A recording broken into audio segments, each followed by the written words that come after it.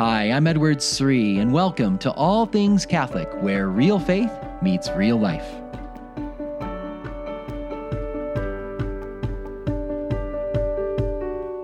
Do you long to have a deep friendship, deep trust with your beloved in marriage? Whether you're married now or maybe you're single and hope to be married someday, isn't that what you long for? Don't you long to have someone you trust so much you could give your heart to them? You can let them, allow them to see you as you really are, because you know they're going to know you for who you are and love you for who you are. That total trust, total security, isn't that what we long for in marriage? Well, when it comes to topics like love and dating and marriage, it's so important to begin with the end in mind. What is the goal? What's the purpose? What does God want for this? And St. John Paul II offers an amazing insight that I want to share with you today. A beautiful insight about the very essence of love, and it'll turn your world upside down. It'll move your heart. Your heart will rise. You'll want to just live your relationships better and build this for your marriage. I want to be honest with you, just personally, every time I come to this part of theology of the body, those famous talks that John Paul II gave about love and sex and marriage, there's a certain part of that teaching that's so beautiful, and I'm always so inspired. It's not often talked about. It's sad. There's so much talk about theology of the body today. Maybe you've heard some talks on TOB, or you've read some things on theology of the body, but what we're going to get into today is something that's not often presented, and yet it's so beautiful. It gets to the very heart of theology of the body, the very heart of marriage, and personally, it moves me. I mean, on one hand, I was inspired. I just looking over these texts, I was very encouraged and so thankful for the many ways that in my marriage with Beth, I've seen us grow over the last 20 years in friendship and trust and patience and forgiveness and healing, and so many ways we've grown. And it's been hard many times, but it's been so good, and I'm so thankful for it. And at the same time, when I hear of JP2's vision for here's the high standard of love, I see so many ways I fall short. And I want to be a better husband. And so when I come across these texts, I know I'm challenged to think, how can I live this better? How can I love Beth better? How can we build our friendship even deeper? And I hope you're going to find that here today as I share with you one of the, I think, most beautiful gems in theology of the body. It all has to do with what is the true measure for love? How do I know I really love this person? This person really loves me. How do I know I am a good husband? I am a good wife? What is the true measure for love? If we can have that before our minds, it'll inspire us, encourage us to run after authentic love in the right way. So welcome to the All Things Catholic podcast. I'm your host, Edward Sri, Edward SRI, and I want to give a special shout out to any new listeners, particularly those that might be here with me in Phoenix at the Focus Conference. I'm in Phoenix, Arizona with 10,000 other amazing on fire Catholics. And it's so encouraging to meet, especially so many young people, thousands and thousands of young people on fire for their faith. I want to give a shout out to all of you. Thank you for your witness. Thank you for your zeal. And please know I'm praying for you. I pray that this conference will be an incredible blessing that'll light the fire of faith even more in your heart, and it'll burn, and you'll share your faith even more on campus when you go back to your own school. So if you're brand new to the show also, I'll just let you know that we have show notes that are available that you can subscribe to. You can go to my good friends at Ascension Press to get those for free. Ascension Press is the ones who produce the podcast. They help with the show notes, and you can go to ascensionpress.com/allthingscatholic, and there you can subscribe, and in your inbox you'll get the show notes each week that provide an outline of the show, give some of the key quotes, maybe some additional information, additional resources. So again, you can go to ascensionpress.com/allthingscatholic, ascensionpress.com/allthingscatholic to get those. So let's go back to this topic of marriage and what is the true measure for love? If you want to know, do you really love your beloved? Does your beloved really love you? How do you know you're living your marriage well? Listen to what John Paul II says about the true measure for love. It might surprise you. He says this: the greater the feeling of responsibility for the person, the more true love there is. I'm going to read that again. The greater the feeling of responsibility for the person, the more true love there is. I don't think that's what the average person would have said. If I want to know I'm in love, they wouldn't say, oh, I have a great sense of responsibility for my beloved. If you want to know you're in love, you say, oh, I have these warm feelings for my beloved and they make me feel so good. And there's all this great romance and powerful emotions, or we have a lot of fun together, a lot of pleasure together. We get along well. Those are the kinds of things I think most people would say. But John Paul II just turns that all on its head and says, no. Do you have a profound sense of responsibility for the other person to seek what's best for them? I think the modern view of love, right, is so self-centered. It's all about me. What do you do for me? You make me feel so good. You give me pleasure. You help me, and if the feelings are there, we're in love. But if you lose the feelings, then we're not in love. That's the modern understanding of love. But John Paul II says, no, real love is outward looking. It's outward looking. It's seeking what's best for the other and what's good for your marriage and good for your children. And there's a great biblical text that JP2 reflects on. And this is what I want to share with you today. I want to turn to his reflection in Genesis on the original marriage with Adam and Eve. And it gives us wonderful insight into what God really intends for us to have in marriage. It's going to shed a lot of light on our heart's deepest longings and what we want to build toward. The passage he reflects on is in Genesis chapter 3, verse 20. And it's from the story of Adam and Eve. So God makes Adam and Eve in the Garden of Eden, and the two become one flesh. And then it says in Genesis 3:20, and they were naked and not ashamed. Have you ever wondered about that line? It's kind of a funny line. They were naked and not ashamed. What does that really mean? Many times when Catholics read lines like this, they kind of sound strange, a little bizarre. We're not sure what it means, but we tend to just skip over them. Do you ever do that? Maybe you've done that before. You hear something in the Bible and you wonder, what's that about? But then you don't spend much time. You just kind of go, oh, well, I guess it's Bible world. Things don't have to make sense in Bible world, so we'll just move on, But just think about it. If you take those same words, you take them outside of Bible world for a moment, you just put in the context of daily life. And let's say, your friend texts you and says, hey, what are you up to? And you say, oh, not much. How about you? And then your friend texts back and says, I'm naked and I'm not ashamed. That's like, whoa, that's weird. That's bizarre. That's too much information. What do you do? Don't tell me that. But you put those same words and then you put them back in Bible world. It's like, oh, those words, naked and not ashamed. Oh, that's very holy. Make the sign of the cross. Let's move on. He's like, no. John Paul II dares to ask, what does that mean? What does it mean to be naked and not ashamed?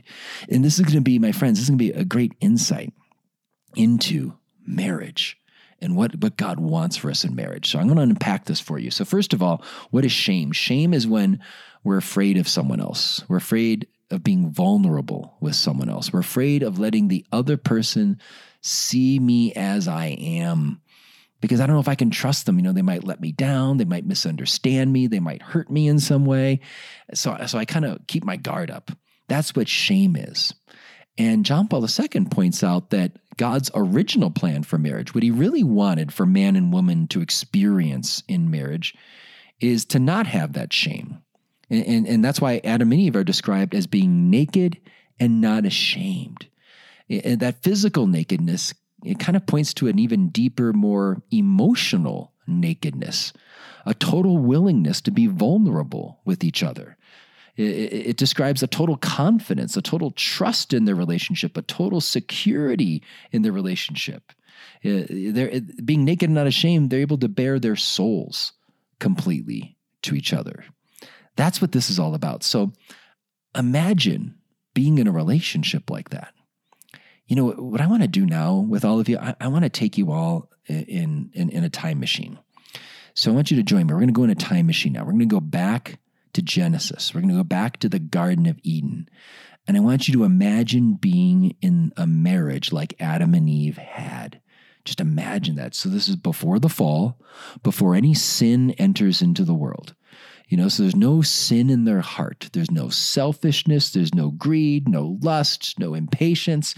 It's total self-giving love. They're constantly seeking what's best for the other person. Imagine being in a marriage where your beloved is so grateful for you, is thoughtful, thinking of you, constantly seeking what's best for you. That kind of environment would create, total intimacy. And there's no shame, no fear of being hurt, no fear of being used, no fear of being let down, no fear of being rejected, total security, total trust. JP2 has another expression about this to realize, like, wow, how did they see each other? Well, they lived their marriage, John Paul II says, looking at each other with the vision of the Creator. I love that line.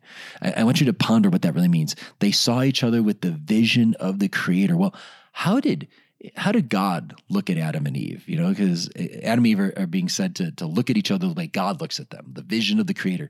Well, think about the story. Maybe you know the story of Genesis when God creates the heavens and the earth, right? He creates the sun, moon, and stars, and the Bible says, and it was good. He creates the birds and the fish, and it was good. He creates the animals on the land, and it was good. But finally, at the climax of creation, he creates man and woman, Adam and Eve, and what does God say? It is very good. So that's God's delight in humanity, his delight in Adam and Eve, that he rejoices. These aren't just mere creatures like rocks or plants or animals. No, these are his sons and daughters. These are his children made in his own image and likeness, and he's just delighting in them. It is very good. Now, here's what this means for Adam and Eve and their marriage. And this is why this is so important. So I want to make sure you really follow this here.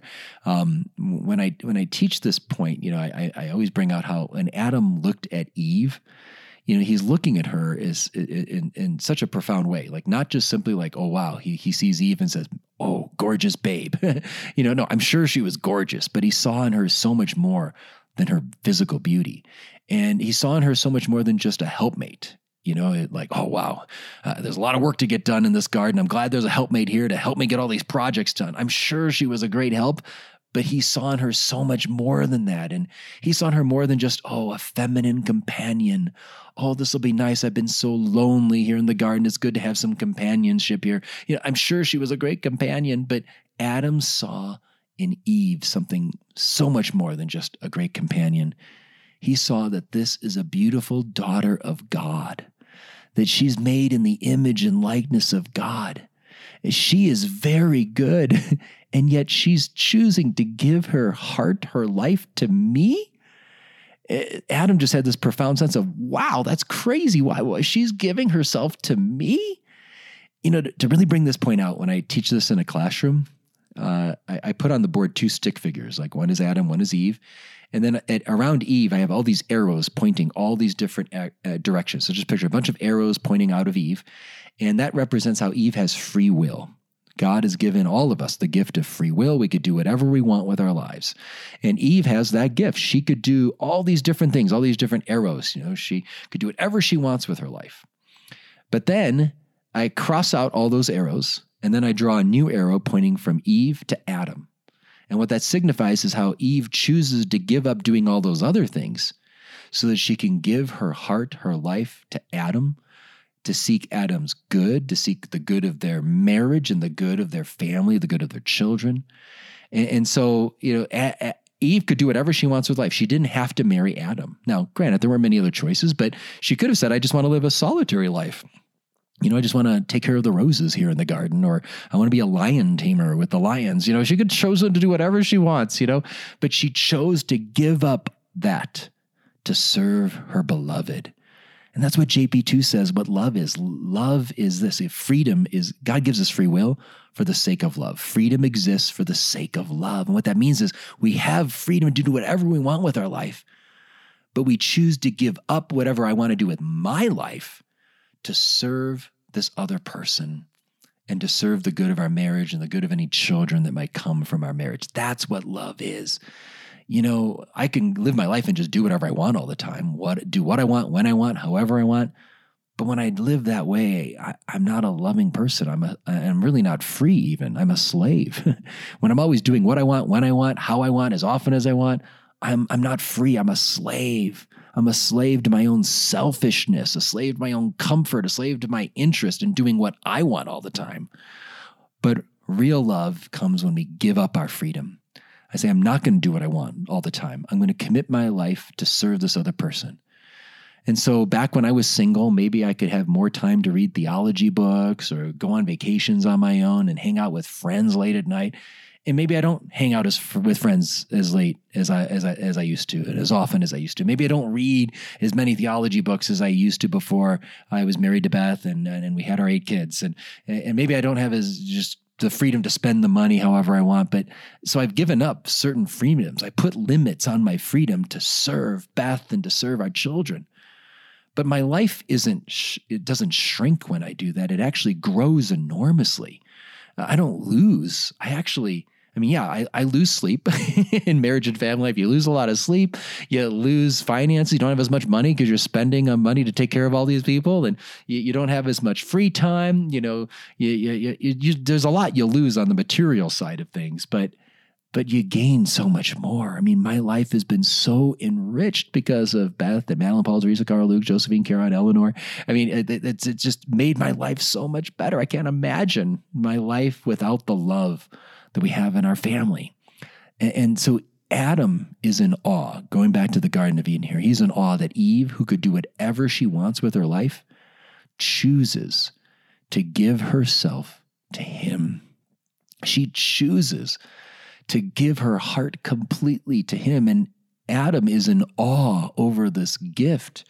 He has a profound sense of responsibility. I've got to care for this gift of Eve with every word, every interaction, so careful. Now, I'm going to use an analogy here. I want to make sure you really capture this point, that this is really hitting deeply in your heart. It's so beautiful here, but I'm going to give a little analogy I've used. When I was a kid growing up, I was really into collecting baseball cards, and I grew up in Chicago, and I used to go to this flea market and trade and buy cards, and one of the best deals I ever got was a Nolan Ryan rookie card for $8. Now, who's Nolan Ryan? Nolan Ryan is one of the all-time best pitchers in the history of baseball. And so he's a Hall of Famer, great baseball player. And to tell you something about baseball cards, the rookie year card, the first year is always the most expensive card. That's the one that everyone treasures. And I got it for $8. It's worth thousands of dollars today. I still have this baseball card. Now, another thing about baseball cards you need to know is the value of the card is based on the condition of the card. So I have a card that's in almost mint condition, meaning it doesn't have any wrinkles on it, no scratches on it. The corners aren't bent. My kids collect baseball cards and they're all over the floor and they step on them and they're a complete mess, But these treasured baseball cards I had growing up, I kept them in plastic boxes and, just so that you can keep the mint condition. Because if it gets the slightest crease, the slightest little kind of dent, the slightest little bend on the corner, it'll lose thousands of dollars of its value.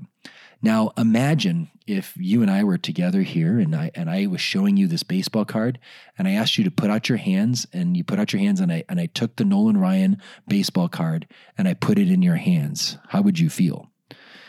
You'd probably maybe feel a little nervous thinking, oh, wow, Dr. Shree's giving me his baseball card, the thousands of dollars value, and I got to be careful I'm not going to scratch it, careful I don't drop it, careful I don't give any crease to it. And, you're going to be so careful holding that baseball card in the palm of your hands.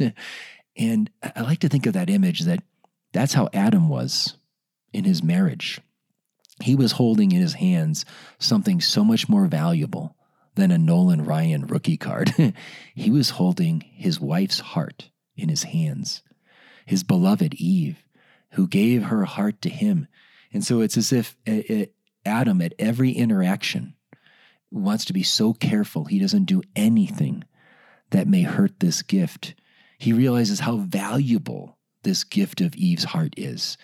And so every word he speaks, so careful to honor, to thank, the tone of voice, and every interaction, so careful, just not wanting to do anything that might hurt this gift. That's what Adam and Eve had in their marriage. Imagine if you had an Adam like that. Wouldn't you feel free to give your heart to someone that was going to be so careful like that? That's what Adam and Eve had originally. Total security, total trust, because Adam had a profound sense of responsibility to care for her heart. And so she felt free to give her heart to him. Isn't that what we desire in marriage? The sad part is we live after the fall. There is sin in this world. And so because of that sin, none of us have that in our marriage. Even the best of all marriages, we don't have that total security. but we long for it. What can we do to build up greater trust, greater security, greater love? How can we create that environment in our marriages? What we want to do is to have that, foster that attitude of responsibility more, to really think, how can I be thoughtful for my spouse? What does my spouse need today? How can I serve her needs today? Can I be careful with my words? Can I express words of honor, express words of gratitude more often, words of praise? Instead of many times we fall into complaining and frustration, in our marriages, and that's what happens all the time. But the more we intentionally try to build that environment where we honor our spouse, we treasure our spouse, we care for our spouse as something so much more valuable than a Nolan Ryan rookie card, then we can create that space for our beloved to feel they can give their heart ever more to us, and we can give our heart ever more to them. This is what God wants for our marriages, and pray for it through God's grace. We're never going to have that perfect marriage this side of eternity because of the fall. We all have original sin, and we bring all that into our marriages, but we can work to try to tear down those walls of shame, those walls that keep us from that being truly vulnerable, truly giving our hearts as gifts to the other person. Let's really have that profound sense of responsibility to care for our beloved. Isn't that a beautiful insight from St. John Paul II? I hope you're just as inspired and encouraged as I am every time I ponder this from JP2. Let's go live this out in our whether you're single in your dating relationships, or whether you're engaged and preparing for marriage, or you're married now. Try to create that sense of responsibility, really a sense of really caring for your beloved's heart, and you'll notice an amazing change and growth in your marriage. Well, thanks for listening, and I hope you enjoyed this show. You can always reach out to me on edwardsri.com. That's my website, edwardsri.com. You can find me on Facebook, Instagram, or Twitter. And again, don't forget those show notes. You can get those show notes at ascensionpress.com/allthingscatholic. Again, ascensionpress.com/allthingscatholic. If you want to learn more, check out my book, Men, Women, and the Mystery of Love. It's all on these kinds of themes about love and marriage and dating. Men, Women, and the Mystery of Love. Check it out. You can find that on my website as well. God bless.